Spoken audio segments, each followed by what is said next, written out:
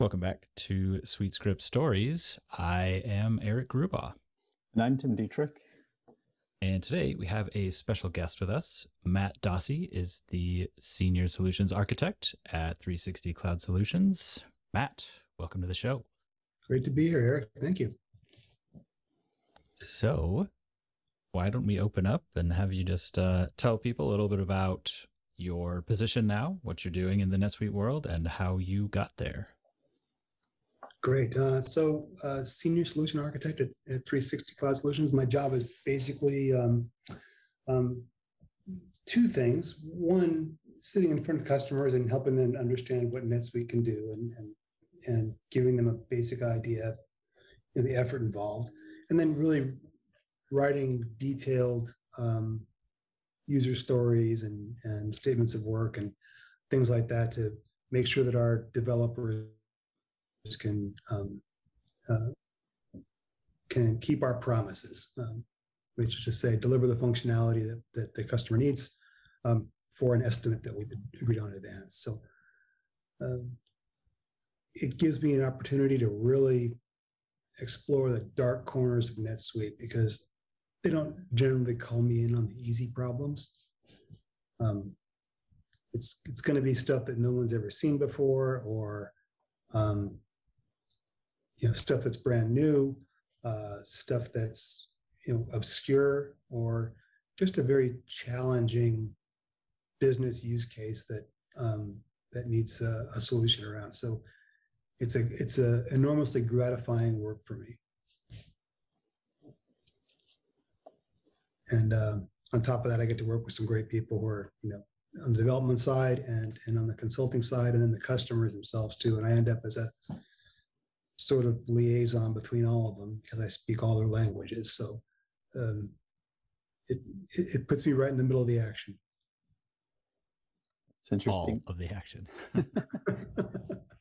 So Matt, has there ever been a project or an opportunity that's come across where NetSuite just clearly wasn't a good fit? Like the business's requirements are just so bizarre that even NetSuite couldn't meet them? So yes, I would say that happens fairly frequently. And by the time that this situation is brought to light, or maybe either NetSuite's the last choice. In one case, I can recall it was the last choice. Every other ERP had walked away from the table because their use cases were so bizarre and so difficult to accommodate. They said, "No, SAP can't do that. You guys have fun with it." And NetSuite was the only one left at the table. In those situations, we end up with a super highly customized instance of NetSuite. That NetSuite is flexible in that there's nothing that NetSuite, strictly speaking, cannot do for the right price in customization and integration. So it can get it done, but it's not suitable.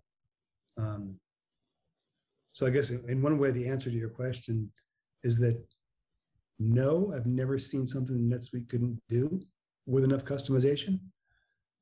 But if you were to ask me, is there anything NetSuite shouldn't do? I would change my answer to yes.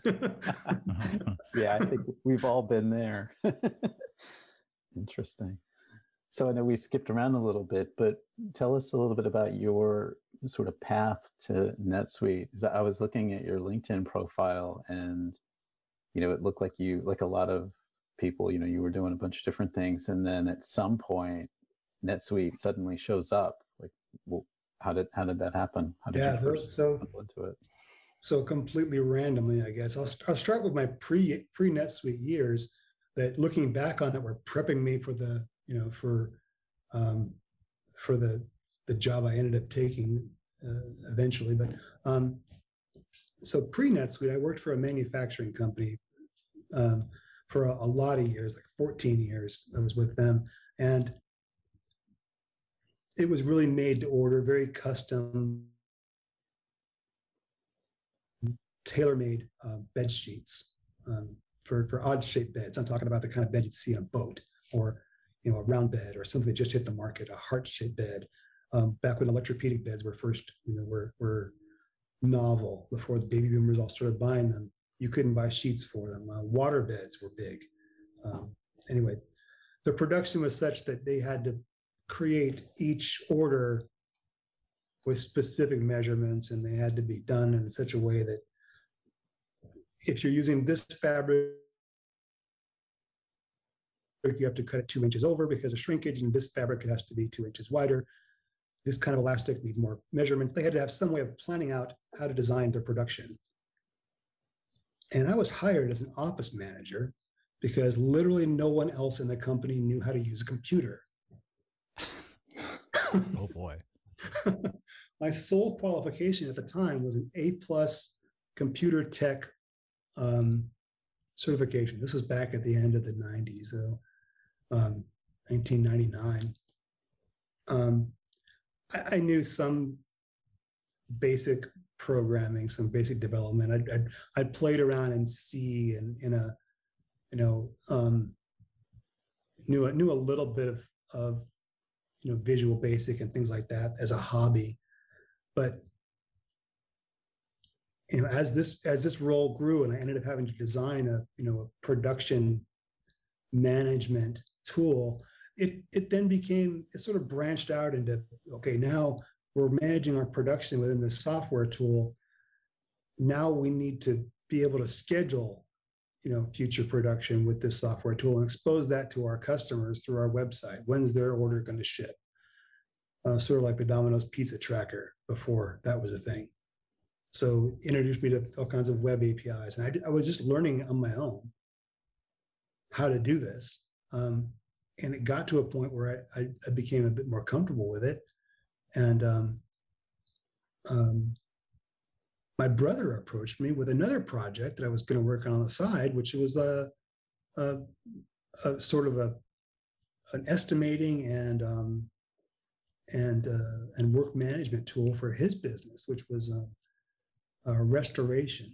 So when a fire or flood happens, they'll come in, clean it up, and restore the property. A lot of insurance-based stuff, a lot of things around measuring moisture levels, working with insurance companies, producing PDFs. So I built a web application for him, which he still uses to this day, believe it or not. And it was coming from that when at the time, I didn't have a degree. I'd never gone to college, and decided, well, I've already learned so much. Why don't I go get a degree for this sort of thing and change jobs to one that actually, would put this stuff to use.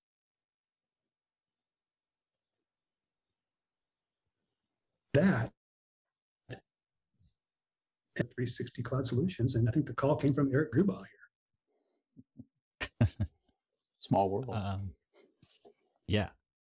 We were working with a recruiter at the time who I believe you are related to or no. So I forgot about that. So thank you.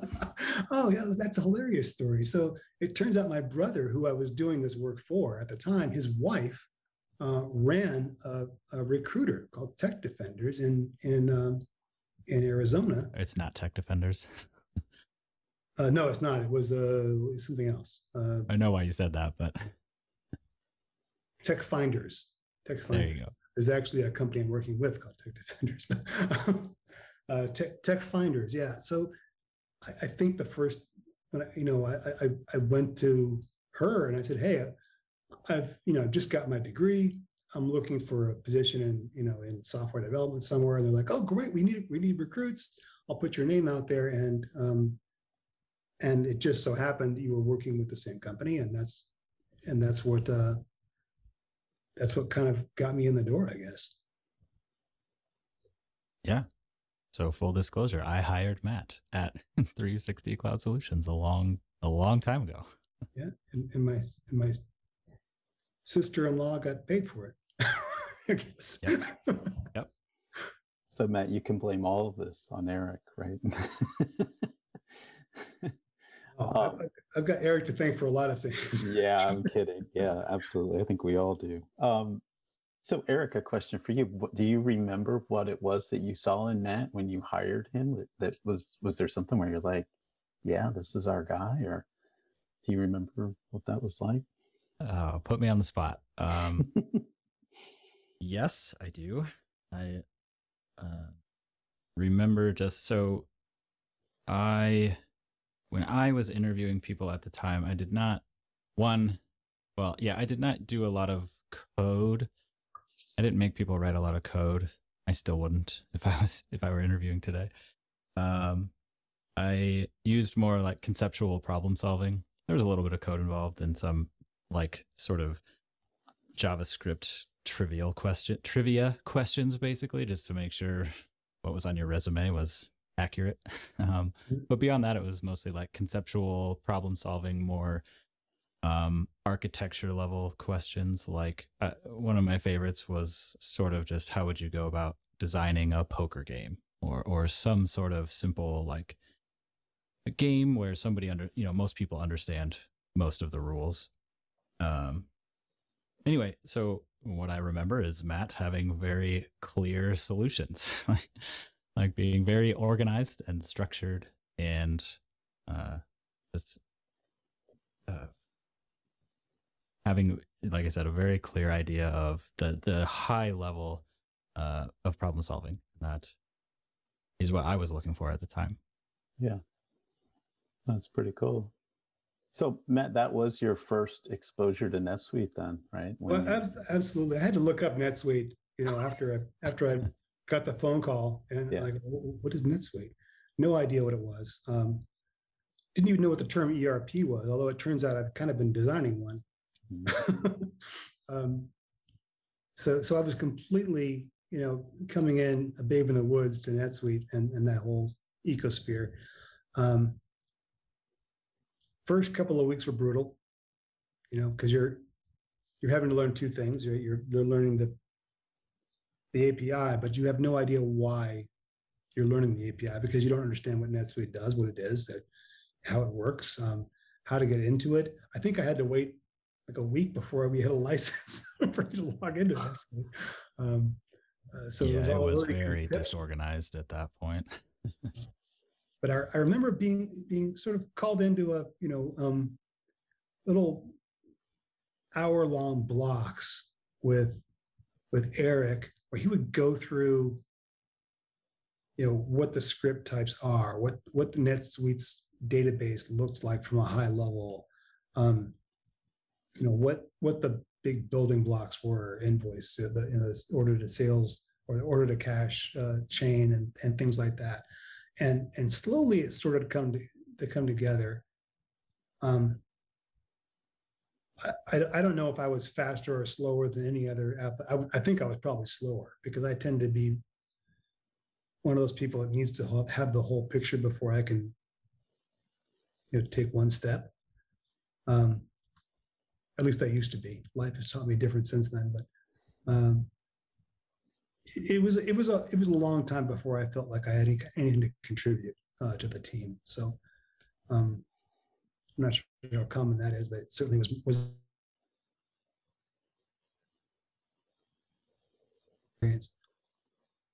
I would say it's pretty common, or it was at that time anyway, in that place. Well, at the time that all that was going on, there really weren't a lot of resources for you, right? I mean, Eric was your resource, that and I guess NetSuite help, right? I mean, yeah, that's true. And I did have teammates, that sat shoulder to shoulder with me, that were supposed to be there to do their own jobs. So I was reluctant to really reach out to them for questions, but they couldn't really feed me work. Mm-hmm.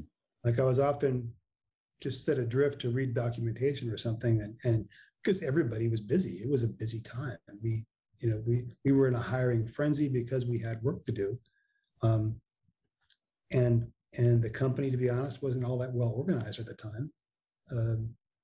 It's gone through a sea change now, and of course it's much better, but at the time it was pretty chaotic, and we my memory of that time was that I was not given a lot of work to do, which left me in the awkward place of, okay, what do I do to fill my hours? And that was really just poking around at the work that other people had already done, looking at a script and trying to figure it out and reverse engineer it and read the documentation and sort of wait for my next precious hour-long talk with Eric, where he could finally answer my question and get me moving again. So it was tough. It was tough. There weren't a lot of resources out there. And now things have changed. We've got all this content online put up by yourself and Eric and other contributors in the space that you've talked to. I wish I had that coming into it a few years ago, but yeah, it's a very different world, I think, from then. And I was fortunate enough when I started with SweetScript to have the resources that Eric had put out, especially his YouTube videos and then his books. And that's a great segue into me discovering you, because one of the very first resources that I found was your book, which is the NetSuite development with SweetScript 2.0. And I wanted to ask you about that because I think the one thing that the three of us have in common is that we've written books, not necessarily all on NetSuite. I wrote a FileMaker book a few years back, of all things, but that was a really strange experience for me. And I'm just curious about how the opportunity to write the book came to you. Was it something that you thought of and you pitched it, or did they come to you? And then what was the process of writing it? Was it smooth and like, oh, this is great, or was it anything but that? So a lot of questions in here. I'd start by saying that the impetus for the book wasn't anybody coming to me. It was me needing to get this stuff down so that I could understand it better. In your head, there's this framework of how everything all fits together, right? As long as that stays abstract and up in your head, you're never really going to master it. I really wanted to get it down and document it someplace. And as I started doing that, it occurred to me, wow, this could be this should be a public document. People should be able to come to this and say, okay, this is where I start. Here's the ramp to get me up and into this subject. And maybe not take me all the way, but get me up to the floor level where I can then build something. And I think at the time I'd reached out to Eric, who was still engrossed in a lot of other projects. And I asked him to be a collaborator, and I think he was positively receptive at first, and then it dawned on him, or it became clear to him that he just wouldn't have the time for it. And my memory could be fuzzy on that, Eric, so check me if I'm mistaken there. But I ended up that's about it. Yeah, I ended up just taking it on, and it's completely self-published. It's not like I went to a publisher and proposed the book. I just started writing through LeanPub, which gives you a real easy path to getting a book to the marketplace, and even selling a book before it's completely done. Which I'd started to do after I felt like it was about, I think, 25% there. I put it up there for like a really cheap price. And of course, every time, if you bought it, every time that I post an update to it, that becomes, you own that update too. So there are people out there, readers out there who've, bought the book for like $5 or something, and they're getting the whole thing, which now has a price of, I think, $39 suggested and $30 minimum or something. But it's a great platform to work from. It works through Git. So I just commit changes to the book, just like I'm committing software changes, and hit a publish button, and voila, it's right there and it's accessible. It kind of started off as like, I just need to get this stuff out of my head. And then it evolved into sort of a relationship between a teacher and a student that I hadn't met. Like if I'm talking to my student, what do they need to know? And that was a tremendously helpful tool for me to grow as a developer. Because I mean, it's been said before, it's not an original thought coming from my mouth, but you never master a subject until you've had to teach it. And I didn't have anyone to teach at the time. It was just this book, but I wanted to master the subject. So one of the ways that I kind of forced myself to do that was writing the book. Now, at this point, I had already got all the certifications that NetSuite had to offer for development and consulting, just because I needed to have to study for those certifications to gain the level of mastery that I wanted. So when I'm out of certifications and there's no one left to teach, the only path forward to mastery is either just, hey, the time and the grind, or you put yourself in a position where you have to become the next level of expert, and that's by writing a book. So that was the challenge I put out before myself, and it's kind of where it came from and where it landed. Now, since then, the book has been sadly neglected.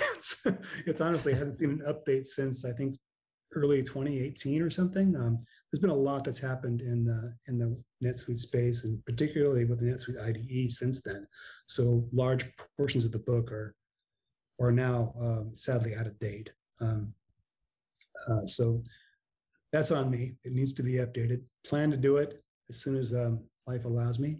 But yeah, so the version of the book that I have was from November 2018, and I think it still holds up pretty well. I mean, it's like you mentioned that it's kind of like if you were starting out, this is kind of the ramp or the path you would take, and I still think it makes a lot of sense. I think there's some things that have happened with SuiteScript since you published it, but it's still an awesome resource, I think, for anyone that's either getting started or even just, if there's some aspect to SuiteScript development that you're not, intimately familiar with, it's still a great resource. And so thank you for writing it. It sounds like you initially wrote it for yourself, started to, and that's very much true. I'll tell you a funny story too. One of my, like when I wrote it, I told the team that I wrote it. I told everybody on my development team that hey, there's this out here, and I gave them all a free copy, and because a lot of times things I learned in there, I learned from them. They had a trick or a tip that I incorporated into my workflow, and that became part of the book. So in a lot of ways, that they contributed to it without even knowing. So they all got a copy of it, and it became kind of a joke, an inside joke in the company. Oh, here's Matt. He wrote the book on NetSuite, and yada yada. And then we hired a new development manager not long ago to manage the team, and he's onboarding a couple of developers right now. One of them heard about the book, and my manager didn't know about it. Wow. And it was this kind of an awkward conversation, like, hey, does anybody else know about this book? I'm sure they do. I just neglected to mention it to him, but the new hires that just came onto the team, they're reading through it, and they found that they're finding it useful, and they're really drinking from a fire hose anyway right now. So it's one more resource for them to step back and ramp up a little bit easier onto the, get up to the level where they can start contributing. Yeah, that's pretty neat. I'm curious so both of you, we are technically, yes, we are all authors, but I feel like my books are a lot shorter, right? Mine are a lot shorter, less authoritative. Sorry about that. And more just, hey, here's some quick examples of how to do a thing. I am curious how a more authoritative book, Matt, you answered a lot of this, like how it unfolds, but I'm also curious, like afterwards, when it was quote unquote done, how did that shift your just your work life or maybe your perception of work? Or did you notice how it shifted others' perception of you? What changed after your books were quote done? Changed. Well, I think that again, I wrote this for myself. So that was and the reason I wrote it for myself was to acquire mastery. But more than that, if I'm being honest, it was to assure myself of my mastery. It was to become more confident in my job and my role. And of course, that did happen when I was able to finish that book and accomplish a goal. Whenever you accomplish a goal, I feel that you've proved your own self-efficacy and in such a way that you just become more comfortable in your role and you project that confidence. So certainly it was a career booster in that respect.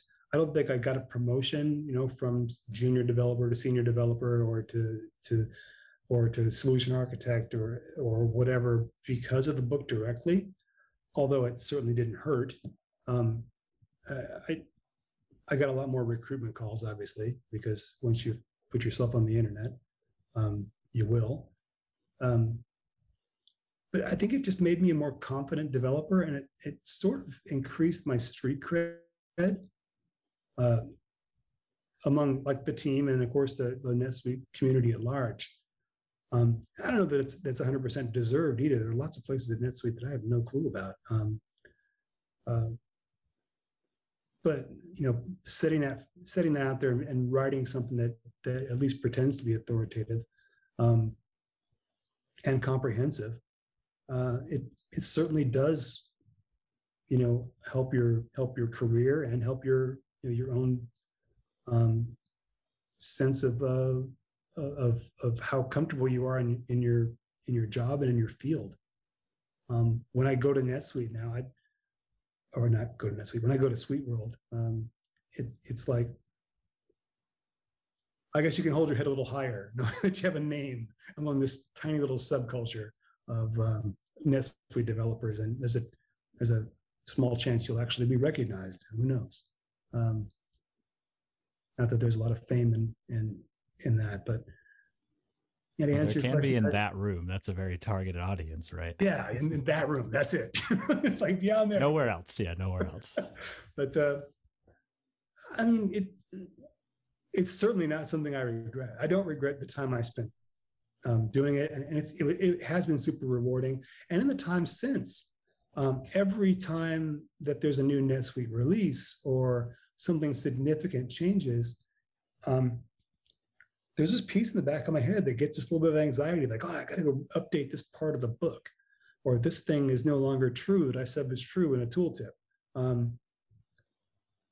Or I should add a chapter for this new plugin type that they just released, or even sometimes as I'm working as a solution architect and I'm finding a dark corner of NetSuite that I didn't know about, that maybe has been around for a while, those sort of thoughts will still intrude. And I'm like, well, I kind of owe it to this unnamed student that I was writing this book to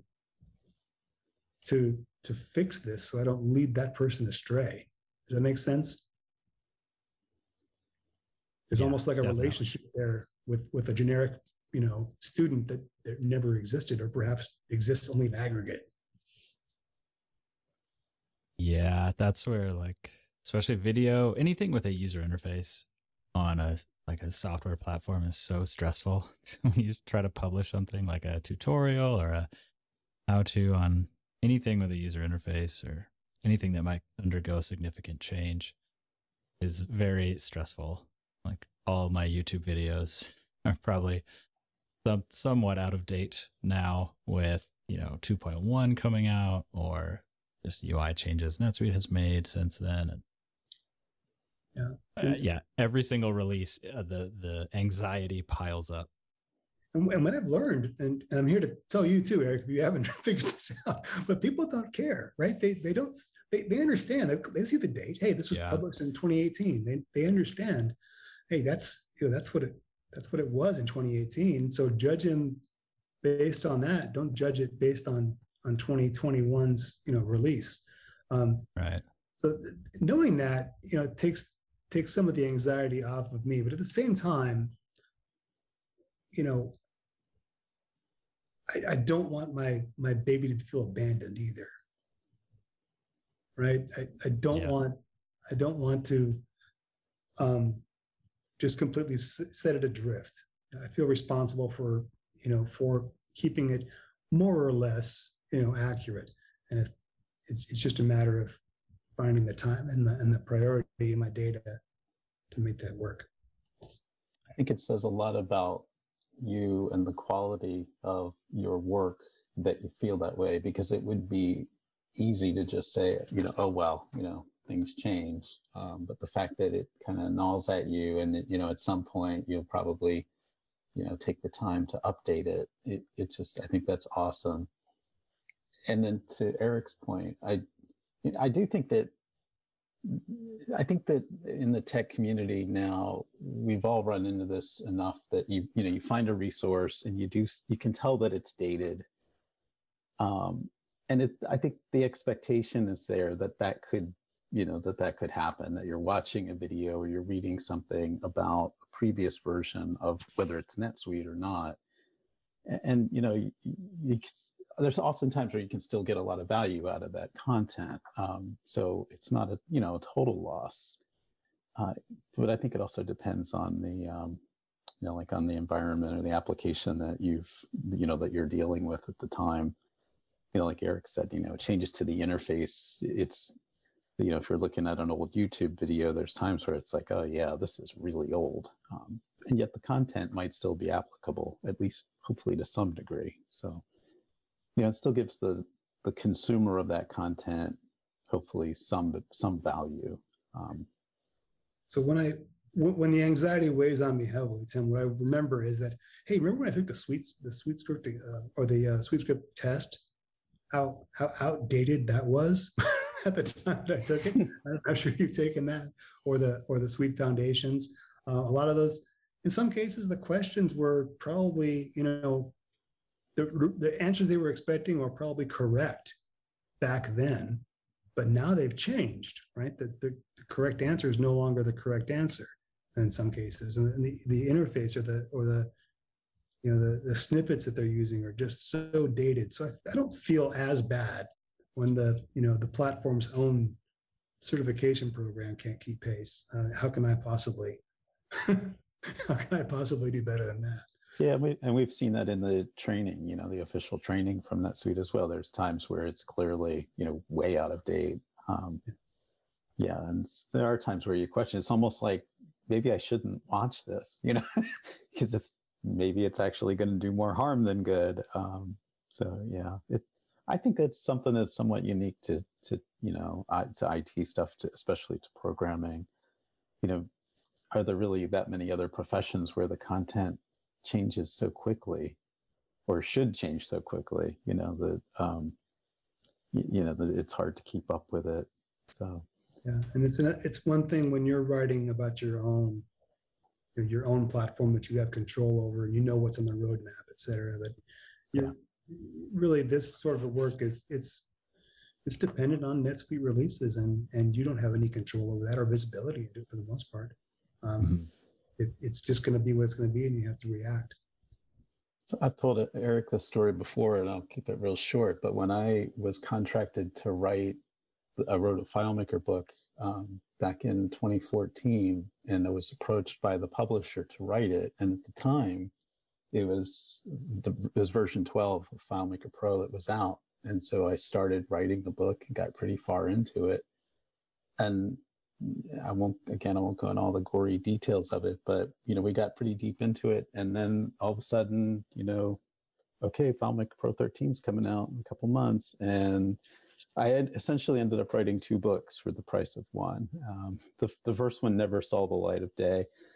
And it was, kind of a weird experience. It was disappointing at the time. It probably wasn't as much of a change between the 2 versions as I kind of made it out in my head to be, but it was still kind of somewhat demoralizing. But it did give me an opportunity to write the book again and approach it from a different perspective. I think in the end, it turned out to be a better book as a result. But is it goes to show you that, yeah, it really, depending on the platform that you're writing about, it can change like so rapidly that you can't even get the first book done and the second one's like, okay, no, I need to start from scratch. So luckily we haven't seen that. I don't think with SweetScript. That would be, the world would come to an end as far as NetSuite goes. If it was that much of a sea change, I think, it'd be the equivalent of 2.0 going away tomorrow, and instead of going to 2.1 or 2.2, it's like there's some completely different, programming paradigm in the NetSuite world. It's Apex now. And everybody's NetSuite instances would, like, it just literally goes away overnight, right? And we'd all be just, I can't even imagine what the impact of that would be. But the next morning, I can tell you I would be opening up a file and writing a new book because I have to master that one. Or maybe make another career change, maybe. I don't know. But yeah, so it is kind of weird.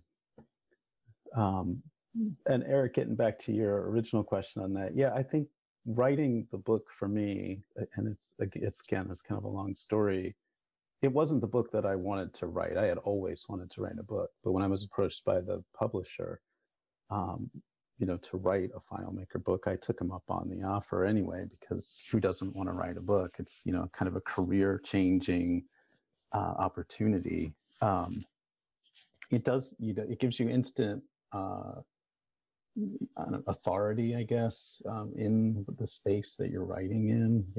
It definitely does do that, whether it's justified or not. I mean, just because you've written a book doesn't necessarily mean you're an expert in it. But it definitely did boost, my exposure in that space, and it continues to have an impact on it. I mean, I don't do a whole lot of FileMaker work these days. And yet I still get approached to do it because people know that I at some point wrote a book and blah, blah, blah. So I think it can have a big impact on your career,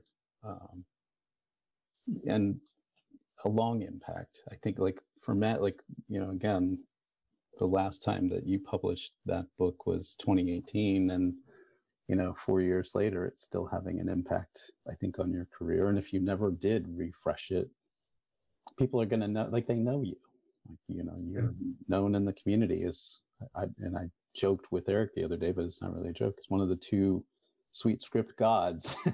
So, I think that it will continue to have an impact on your career, whether you realize the full impact of it or not. So. Yeah, for sure. That's the career impact is not lost on me, but it wasn't a primary goal. Right. It's a tool. Like, we've got all these Chrome plugins from NetSuite. I'm sure you're familiar with them. You use them all every day, like every developer would. Like your SweetScript search exporter, or your advanced field tool, your field explorer. These are all like made by members of the NetSuite developer community. They're superstars too, as far as I'm concerned. Every one of them. They've done the same thing that I've done and that Eric has done, and that's provide a tool for the people that we used to be. That all the tools that we wished we had, we're trying to make it easier for the next guy, and that's really the point, as far as I'm concerned. I think the authority that you get from writing the book, like, I don't think anyone sits down. Well, maybe I don't know, maybe other people do, but I don't think most people who really write a book and feel passionate about the book that they're writing are doing it because they want authority. And they're certainly, hopefully, not doing it thinking that they're going to make a mint on it. That I'll be able to retire on the proceeds of writing this book, because I can tell you, if it's a tech book, it's probably not going to happen. If anything, and I don't know if you've done this. I remember at the time I tried to figure out like how many hours I'd put into that book, and you'd be better off going to get a job at like a fast food place. Like, absolutely, yeah. So don't write a book to make money, and don't write a book to build authority. If you're lucky enough that either one of those two things happen, great. But hopefully you're writing the book just to get your knowledge down, on paper. I'm putting air quotes around paper, but you know what I mean. Just to get it out there. And I had the same experience that you had too. In the process of writing the book, it kind of does make you, you know, it might be a platform that you've been using for years. I'd been using FileMaker for, I think, 12 years when I wrote that book. It made me look at areas that either I wasn't as familiar with as I should be, or that I had never even touched. You know, I just never needed to know about that. Mm-hmm. So it does make you a better developer, you know, I think. So on that same line, I remember distinctly that I did not understand a MapReduce script, how it worked beyond the most superficial level until I wrote that chapter. I had to break down a MapReduce script. I had to do so many experiments in a demo account of what would happen if I do this? What happens if I do that? To the point where I was able to just rewrite the whole MapReduce framework that's running under the covers in NetSuite, and completely get my head around how that worked. And there's no way, I don't think I could have done that and got that level of understanding without having to explain it to somebody in that level of detail, which is what the book gave me an opportunity to do. So I owe as much to that book as I ever got out of it. Yeah, I think it's interesting. Like it makes, I think in the process of trying to explain something, like in your case with MapReduce, you begin to realize that maybe you don't know it as well as you thought too, you know? And so if you can't explain it in words, then it makes you think about it in a different way and has the potential, again, to make you a better developer as a result. So Eric, with your books, did you run into that as well? I mean, I know yours are very different. You mentioned like they're shorter books. They're very specialized in terms of like a specific SuiteScript area. Mm-hmm. But did you run into that too? And were there any that you wrote where you're like, you know, I've never done this. I've never needed this module before, but here goes. I'm going to learn it and write about it. Did you do that at all? So sort of, yes. Not quite at the module level. I didn't write none of my cookbooks are about modules I had never used, but certainly some of them. I wrote the basic querying book to learn more about the new n/query module, new at the time. There are the search functionality is so extensive that I wrote three separate cookbooks on the search module, and especially in those latter two, there were sort of functions, features I had never used. So I was learning more about those, like how does when ordered by work in a script? How does it work in general? I would not understand, so similar to Matt's MapReduce story, I would not understand how when ordered by works if I had not written my transaction cookbook and put that example in there. Nor would I have uncovered the bug that's in there and still exists today. I think it's a bug, but so yeah, I had a very much that experience where there were things I did not know, or some of them were things I did not know that I did not know, and some of them were things I was aware of that were more like, hey, I should learn more about this, or I'm curious about that. So there was a ton that I learned when I wrote like the rendering, the n/render module, and working with PDFs and files in SuiteScript. I learned a lot from that book too, because I had never done a lot more than just basic take a template and render it into a PDF and put that in the file cabinet, or render it, display it to the user. So there's a lot I learned from, especially some of those later cookbooks. So not whole modules, but certainly different aspects of those modules. Interesting. So switching gears just a little bit away from the writing, the books and stuff, Matt, is there anything about SuiteScript development that you enjoy the most? And is there anything that you still find so frustrating that you banging your head against your desk? There's a lot that I love about SuiteScript development. I wouldn't do my job if I didn't like some parts of it. So, but I guess one of the coolest things about Suite script development is you can make a huge impact with a fairly short script. You can make you can make a lot of users very, very happy with just a little bit of automation, a little bit of work. Finding that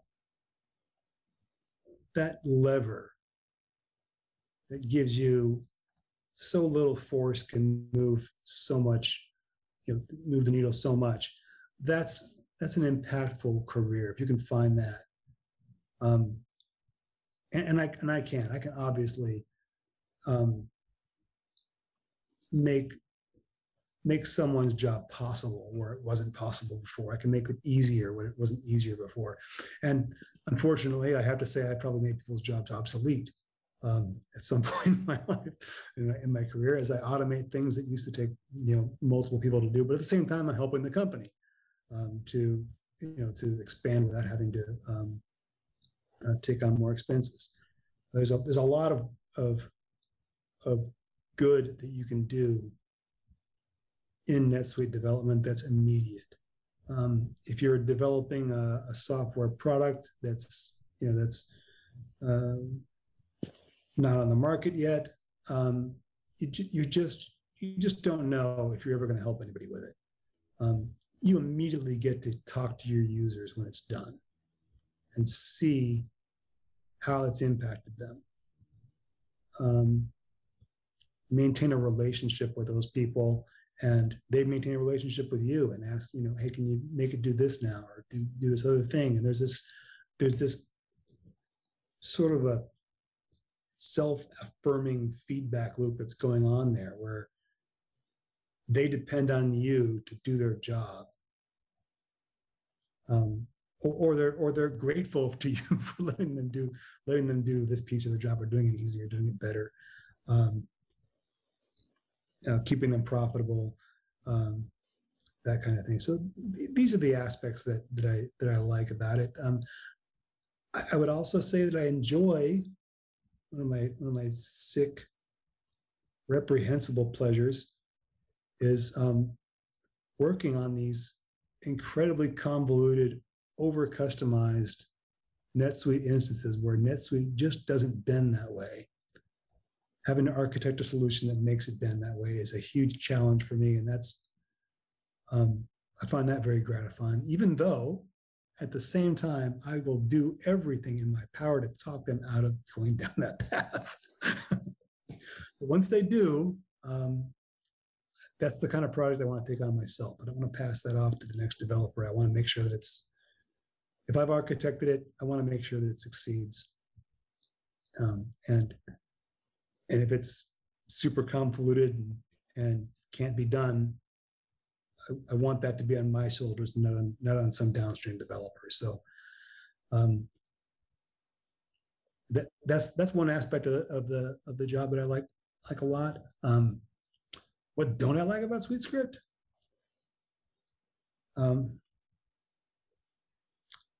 NetSuite doesn't always meet your expectations. And I'm preaching to the choir here, but examples abound. Like, it should work that way, and it doesn't work that way. And Eric, you see, there's a bug in the when ordered by functionality that NetSuite says is a enhancement request, no doubt. And when you run into something like that, it's frustrating because you have no control really over the platform itself. You're within this, you got to stay within the bounds of what NetSuite allows you to do. And there are all kinds of creative ways to go right up to the edge of that and find a way to work around some limitation or some shortcoming. But they tend to crop up when you're almost out of budget. Oh, you're just about ready to finish this up, but this one last piece makes you have to rewrite this whole part of the solution because you just can't search for that call. Yeah. or you just can't get access to the data that you know is on the form, but is somehow not in the database, not documented, no way to get at it. And I'm just making up examples here. One thing that I find frustrating is the list of country codes isn't something I can search, right? And hopefully that'll change one day. But if you're designing something where you want to restrict shipments to different country codes, and you're trying to find what country code we're shipping to, you can't really go anywhere in NetSuite and find that unless you build the database yourself and then hope that the politics of the globe don't render your list obsolete. Yeah. There's all kinds of little frustrating things like that I find with NetSuite. But all in all, I love the platform, and it's given me a great career and a chance to help a lot of people and a chance to solve problems and really have some satisfaction in a job that I like to think I'm good at. So yeah, if you're thinking of a career in NetSuite, think about those things and realize that you're working inside of a moving box. That moving box is going to be shuffled and jostled around at the whim of NetSuite Corporate and Oracle. And you just have to do whatever good you can within it. If that sounds okay to you, then probably in the right spot. Yeah, I think you hit on a bunch of really interesting things there. The limitations of NetSuite, and in particular SuiteScript, they always seem to rear their ugly head at the worst possible time. Like you mentioned, okay, we're real close to hitting the budget, and then all of a sudden, bam, right, okay, 20 hours to, fix this or work around this issue or whatever. So there's that. And then just the unexpected issues that the things that you take for granted, like you mentioned, the country codes. Okay, yeah, we'll just get a list of country codes, in your requirements that may have been like, okay, we'll dynamically pull that, and then you're just assuming that it's going to be something you can do, because why wouldn't it? And then it's quite a surprise when you come across something like that, and it's like, oh, we don't have access to that. Now what? So there's definitely that issue, I think. And then the thing I would add to what you said about being able to make, if you enjoy having an impact on people and helping them do their job, I think that's definitely a huge reason for doing the kind of work that we do. But it's also, I think, solving the kind of problems that we solve. We help businesses to be more efficient, and that's the kind of problem I enjoy solving. I'm not the guy who's ever wanted to write a video game, or I'm not going to write a chat client or whatever. I love helping businesses solve problems, and that's why I think NetSuite resonates with me. It's a platform you can build on, and so it is a great opportunity. And as a sort of follow-up question there, because you started to go down this a little bit, but what advice would you give someone who is starting out with NetSuite or was interested in becoming a NetSuite developer? What would you say to someone who came to you and said, hey, I'd love to be a developer. Tell me about NetSuite. How can I get started? What would your advice be? Well, first of all, I probably wouldn't take someone straight out of developer boot camp and suggest that they go to NetSuite development and look for a career in that. I encourage them to get some web development experience under their belt first. And I would also encourage them to learn about, accounting. Mm-hmm. God, I can't even tell you how helpful it has been to know the basics of double entry accounting. I don't have a degree in it. I'm not an MBA or anything, but until I took the effort to learn about accounting, many of the requirements I was given didn't make sense, and I didn't know what I was doing, right? I was given a job to do. Hey, we want to, change the way this invoice looks, or change the way this, this sales order represents, or change the GL impact of this thing, or our reporting around it, or what have you. But without knowing something about accounting, it just didn't click, right? I wasn't able to think around the problems, or anticipate the problems that I would have, or anticipate what wouldn't be acceptable as a solution when it was all done. So knowing a little bit about accounting, knowing a little bit about business processes in general, knowing what a purchase order is and how it relates to a vendor bill. No matter what system you're in, if you know that from QuickBooks or from SAP or some other, Sage, some other accounting platform, you're miles and miles ahead of where I was walking in the door, and it's going to be a whole lot less painful. So definitely, it's not like, this isn't something that if you're going to college to learn software development, you're generally not interested in this other side of it, which is the business side. That side is the part you're trying to run away from. That was the other choice that you didn't take. I don't want to take a business degree. I want a software degree. But the truth is, if you're coming in NetSuite and you want to have some success in the field as a developer, or and it's anything else, you kind of have to have both. You need to have that business background, or at least some basic knowledge about it, or some interest in getting some, in order to have any hope of being successful in a career as a NetSuite developer. Yeah, I agree 100% with that. It gives you the big picture, right? As a developer, as a NetSuite developer, if you understand the business aspect of what's going on, you understand more why you're being asked to do the thing you've been asked to do, the code that you've been asked to write. And I think you write better code as a result. And the other thing I would say is, I think in some cases, you begin to have a better understanding of what questions you should be asking about, the project. Why are we doing this? Maybe there's a better way. And I would also argue that, if you given the choice of hiring a developer who had, hiring someone who has a lot of development experience versus hiring someone who has a lot of business experience and a little bit of development, I'd rather pick the business person. They can pick up SuiteScript, they can pick up JavaScript, they can get those skills. It's like you said, the business side of it that is just invaluable and hard. It's hard to find that mix, I think, of someone who gets the business and gets the tech. Yeah. And honestly, when I'm interviewing a candidate, I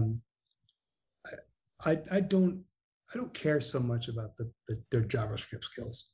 If they got as far as in the interview process as talking to me, that they probably got the chops. I'm not there to drill them on the different properties of an array. What I'm looking for is personality. I want them to be able to be flexible, and that, are they a good fit for the company? Are they going to be? I will happily train somebody from knowing absolutely nothing about NetSuite if they've got the right attitude. And I think with NetSuite, you have to have that attitude of, okay, this is the world we live in. You make the best of it. It's not perfect, but I have an interest in the business side of it. I want to help my customer, and that's not something that you find in every developer.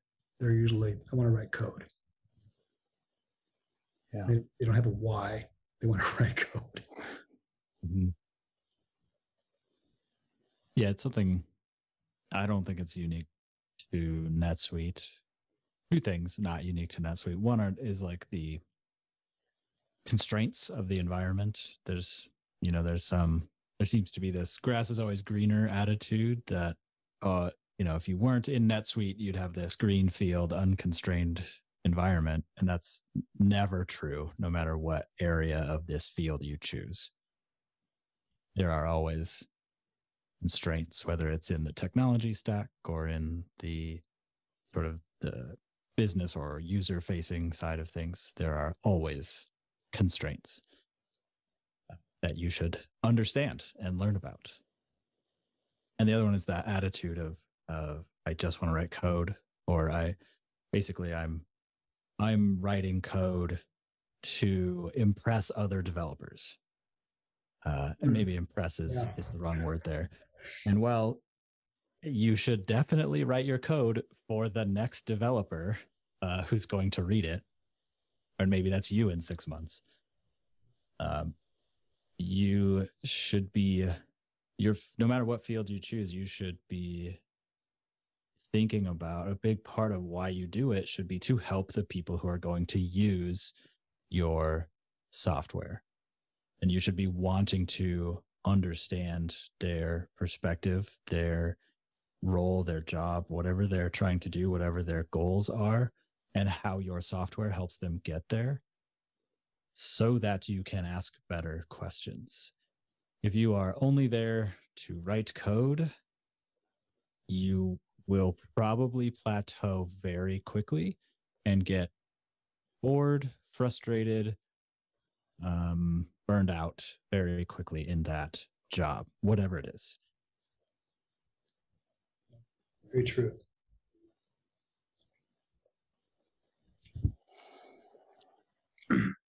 So before we started recording, we were chatting for a few minutes.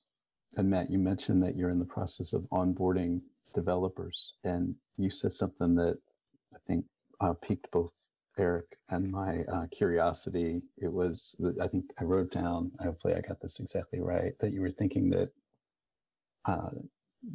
your developers should be starting with design instead of starting with code. I think that was the way that you phrased that.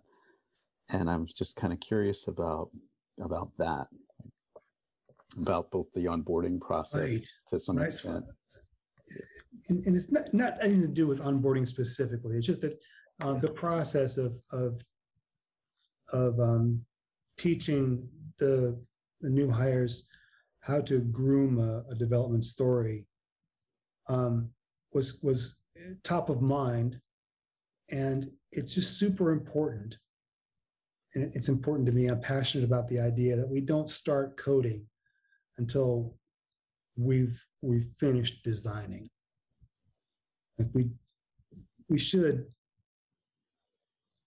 Like I guess one of the side effects of agile methodology is that you have these extremists who are like, well, just start doing something, and then we can iterate over that. And then it doesn't work all that well with NetSuite, to be honest with you. When you have that methodology and you have that kind of an attitude, these are production systems. These are people that are doing their jobs day to day. You can have an iterative idea in your head of, okay, here's how phase one's going to look, here's how phase two is going to look, but you definitely need to know what phase one looks like before you start coding phase one. You need to think about everything from end to end and the impacts of it. Like, for instance, if your solution is to create a custom record whenever this happens, ask yourself how many times that's going to happen. Ask yourself how many years is going to be in place. Is this custom record going to be cluttering up the database and become a monolith 10 years from now? If you're in the same situation, ask yourself, am I going to exceed governance because somebody put it in an order that's 200 lines long? If so, what's going to happen? Am I going to have to they want this to happen in real time, but the users might not have permission to all the records that I need to make it happen. So do I have to build some sort of a backend Sweetlet to get the information? You have to design first before you start writing code. And it's just so easy for especially a junior developer who's new to the platform to read, a set of requirements or talk to a user maybe even and come away with, okay, this is what they asked for. I'm going to give them exactly what they asked for. That never works. I don't know if you guys have encountered that before. I can say that giving the user exactly what they ask for or exactly what they want, which by the way are two different things, is never as good as giving them exactly what they need, which is, it's up to you to figure that out, right? They don't know what they don't know. They don't know what NetSuite can do. They've told you that at the end of the day, I want this to happen. But they've probably also described how they want it to happen. And that's not a design. That's a user request. Sometimes you can make it close, but do you understand what I'm trying to say about that? Am I being clear? Yeah, it's as if sometimes the customer or the user, it's like they're kind of self-prescribing, a solution as opposed to just coming in and saying, I've got this problem I need help with. Help, please solve it for me, versus, okay, I've got this problem and here's how I want you to solve it, because it's like you said, what they think they need in terms of like what the solution actually is or how to get to that solution might be very different from what the best solution really is. So Eric, I know you feel pretty strongly about this too. That's like, my analogy for this is like, it's you have a cough and then you went on WebMD and did a little research on your own, and you went to your doctor and said, I have cancer. I definitely have cancer. Help me. Or worse, you call in to make the appointment and it's like, okay, I'm coming in for chemo on Monday, and then they, why? I have a cough and right. Or you say, yeah, I have throat cancer, and then it's like, well, how do you know that? Right. So here's a different analogy that kind of puts a different spin on the problem. I think I use this quite a lot. It's like when you're talking to a developer, a lot of times you're talking to a guy or a girl, doesn't matter, who has a tool belt on, right? They've got hammers, they've got drills, they've got tape measures, they've got stuff in their tool belt. And you're asking them, I need to build an extra bathroom. And they immediately take out a hammer and begin working. You can't just do that, right? When you're in that mindset, when you're a developer, you want to develop stuff. Designing is a completely different tool set. Like you work with pencil and paper, you imagine it out. You how much pipe do I need? Where's the water heater? Where's the power? All these things that you're thinking about. When you're a developer, or more to the point, when you're requesting work to be done, be careful you're not talking to the guy with the tool belt. Be careful not to be the guy with the tool belt. And when if you're listening to this podcast, you're probably the guy with the tool belt, and you need to put that tool belt down and think about this first before you do anything. I mean, it should be done in your head or on paper before you write a line of code. If you need to prototype something out in a demo account or a sandbox or something that, that's part of the planning process, I'll go for it. I'm not saying don't do it. Yeah, there are questions you will not be able to answer on paper. But always start with design, because you can do tremendous amounts of damage by pushing something to production without having thought it through. Right. Yeah, you can burn a lot of development cycles too, developing the wrong solution. So there's that. Absolutely, which and brings up another.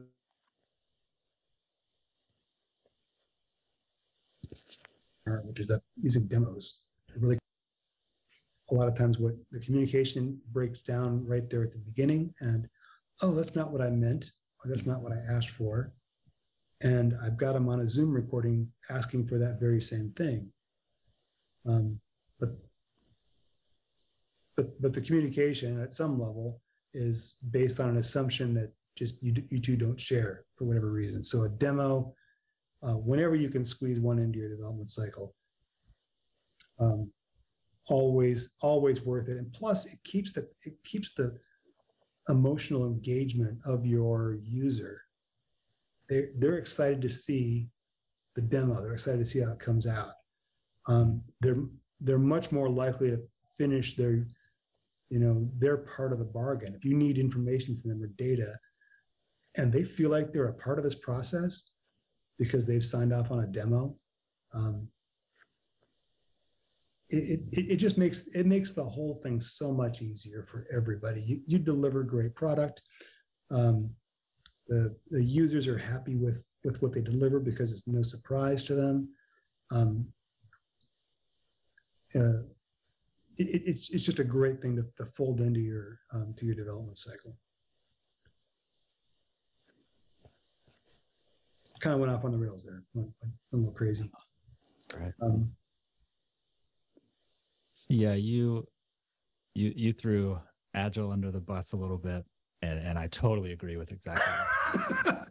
And I think that I can't resist another opportunity to throw something else under the bus, which drives maybe code without thinking, is billing by the hour, where we seem to not value design as valuable on its own. So we don't bill for that time. If you do happen to be billing by the hour, it's like the only thing you can bill for is the tangible, here's the working software that you can test and play with. And I just think that's wrong. I think design is very valuable. I think prototypes are very valuable. And that is never wasted time. But too often we are chasing that billable hour. So it's like, let's just get started. Let's write code so that we can charge for it. Yeah, if you're finding yourself in that sort of a structure where you're not able to bill for that design, I think you're probably doing something wrong. Yeah, someone has gone wrong somewhere. But it is not uncommon in our space. Yeah. Again, I wouldn't have a job if my company didn't feel that design was super important. But yeah, it's very prevalent out there, especially in the contract side of things. If you're doing billable work directly for a contract customer, they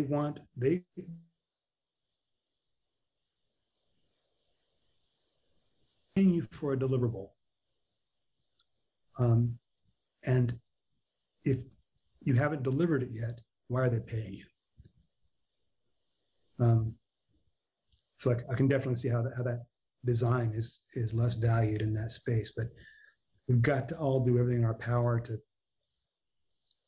kind of stick to our guns on that, and assure these people that, yeah, you can get it cheaper, but it's going to break, and there's going to be things that we didn't think about if I don't take the time to chart this out. Right. As with all things, there is a balance to be struck between the planning and designing and the executing and delivering. I would say that, if I'm getting pushback on how much something is going to cost because of the design piece, and they're asking me to cut it out or to write it off, my desire to work with that individual just plummets, because I know that there are going to be complaints down the road that this would have avoided. And if the conversation is this hard at the beginning, it's not going to get any easier as our relationship. Not get easier. That's correct. We don't have any trust between us, and it's going to get hard to develop that if we just don't. We're not seeing eye to eye there, and I know that's a big thing with you too, Eric, which is why one of the big things about your push for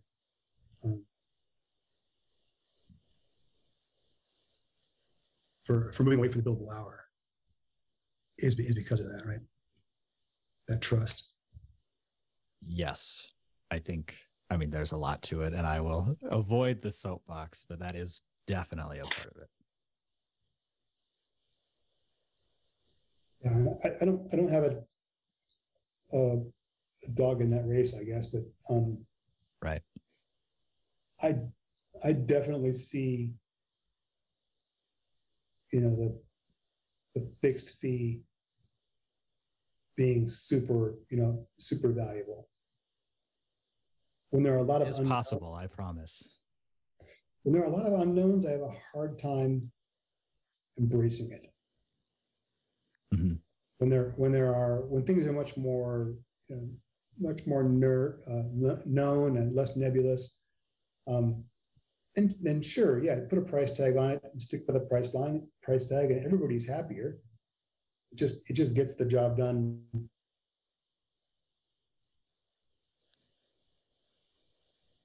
Bureaucracy, but if there are a lot of unknowns and both sides know that, I just feel there's a lot more comfort in the billable hour on both sides.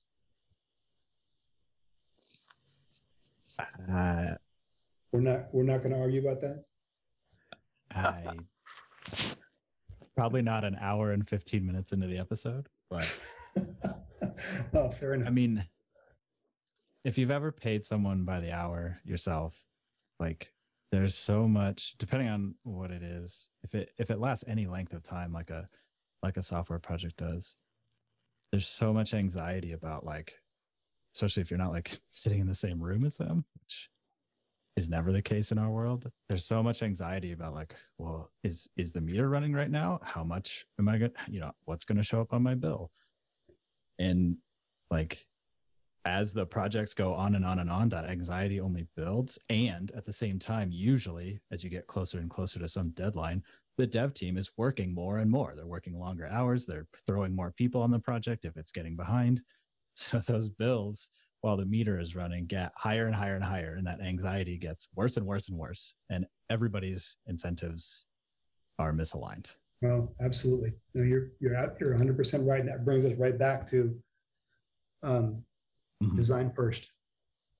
Design first. Get rid of those uncertainties, and then you're in a position to do a fixed fee. Then you can be confident in your estimate and know that you're going to be able to keep your promise, because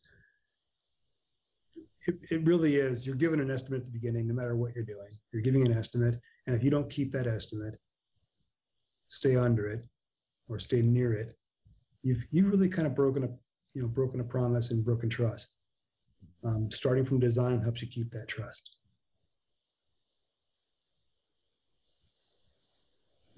I think that's a good place to put a bow on it. All right. Yeah, we could definitely go deeper down that rabbit hole of hourly billing or value. It's billing. clear Matt needs to come back and talk to us again.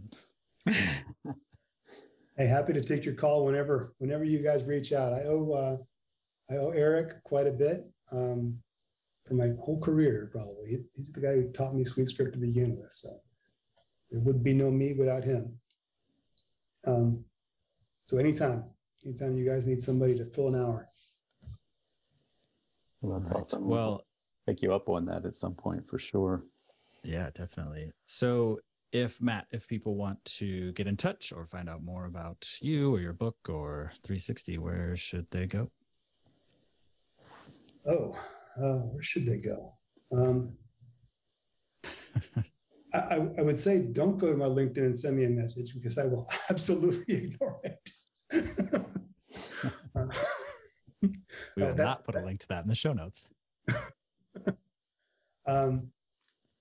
Always happy to take a question about the book through the Leanpub site, and I'll throw a link to in the show notes, I'm sure, for that.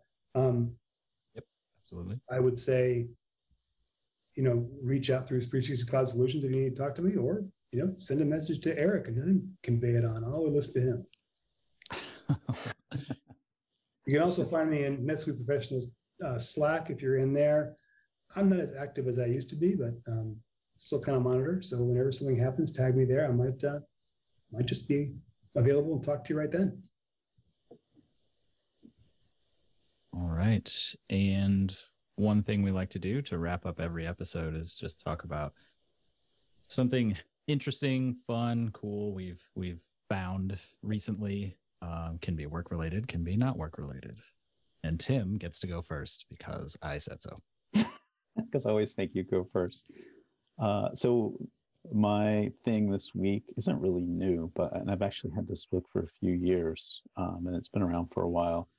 It's a book called The Grammar Devotional by, I'm going to totally butcher her first name, but it's Mignon Fogarty, who's better known as Grammar Girl online. And it's a tiny little book. It's probably one of a handful of physical books that I still own. That's a long story, but it's basically a book of 365 tips for improving your grammar.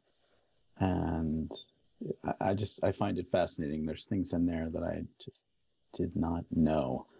And so it's kind of fun to pick it up and flip through it. It's also fun to try, every day to look and see what the tip of the day is, that sort of thing.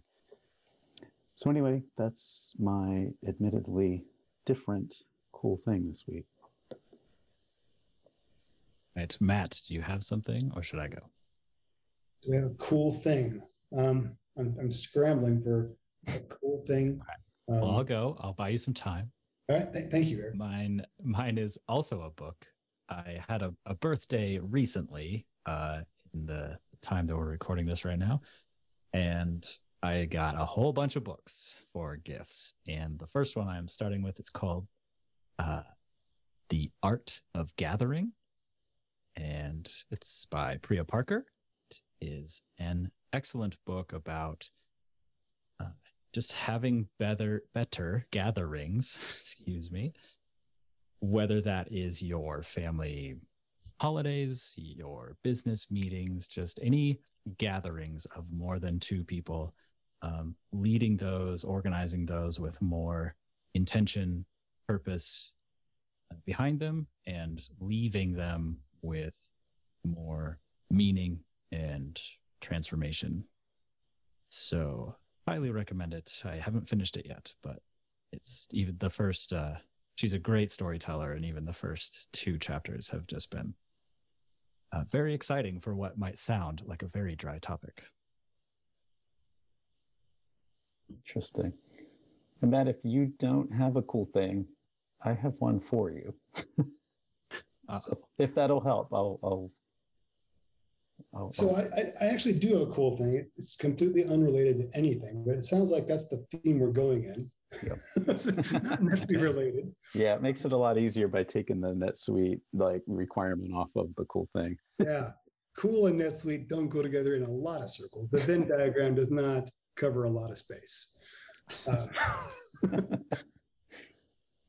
But one of the things that I'm taking on personally is I'm trying to learn Mandarin Chinese. And I have come across a really cool podcast by a couple of guys who, learned it, taught it, still teach it as kind of a business. I think it's called Learning Mandarin Chinese Podcast. I'm trying to find what their names are right now so I can pass that along to you. Looking up on my phone, but it's just an amazing, it doesn't have anything to do with the actual language itself, but just Chinese culture and the struggles of a student as they're trying to learn Chinese, not necessarily the content, but methods and the unique things about the language that make it hard, like the idea that the alphabet is impossible to read until you can already read it. Interesting. Is there a reason that you are trying to learn the language, or is it just on a whim, you're just doing it?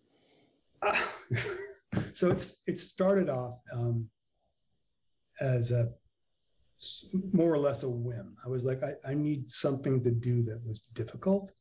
I think you should always be doing something difficult. That's one of my personal philosophies that just has nothing to do with anything. But I always think you should be doing something that's a stretch for you. It's difficult. And it was suggested at some point in my head that Mandarin Chinese would be a great thing to do. So I started down that path. And that led to, okay, well, if I'm going to learn this, I'm going to put a date in the calendar where I'm going to China and book a trip. And I'll have until then to become, as fluent as possible. So it started off being a whim, but now I'm doing it because of that. So how about that? Nice. Constraints are great motivators. They absolutely are. If you don't give yourself a deadline for something, you are never going to do it. Yeah, and I'm trying to find the podcast here. I guess we'll put the podcast in the show's links. Yep. Can I send it to you after I find it? Yeah, absolutely. Yep, absolutely. Yep. So the cool thing that I was going to throw out for you, if you didn't have one, is actually yet another link. Matt has very graciously provided a link for a discount on his book, and we'll include that in the show notes. It's a pretty huge discount, and it's good through April 4th. So we'll drop that in the show notes as well. And Matt, thank you so much for that and for agreeing to come on our podcast today. It was really awesome getting a chance to talk to you and hear your story. And for me, it's kind of interesting to, hear what it's like to work with Eric and how you guys get to know each other. That was really nice. So thanks for doing all that. Hey, thank you guys for having me. All right. That'll do it for this week. Join us next time for more SweetScript stories. Bye-bye.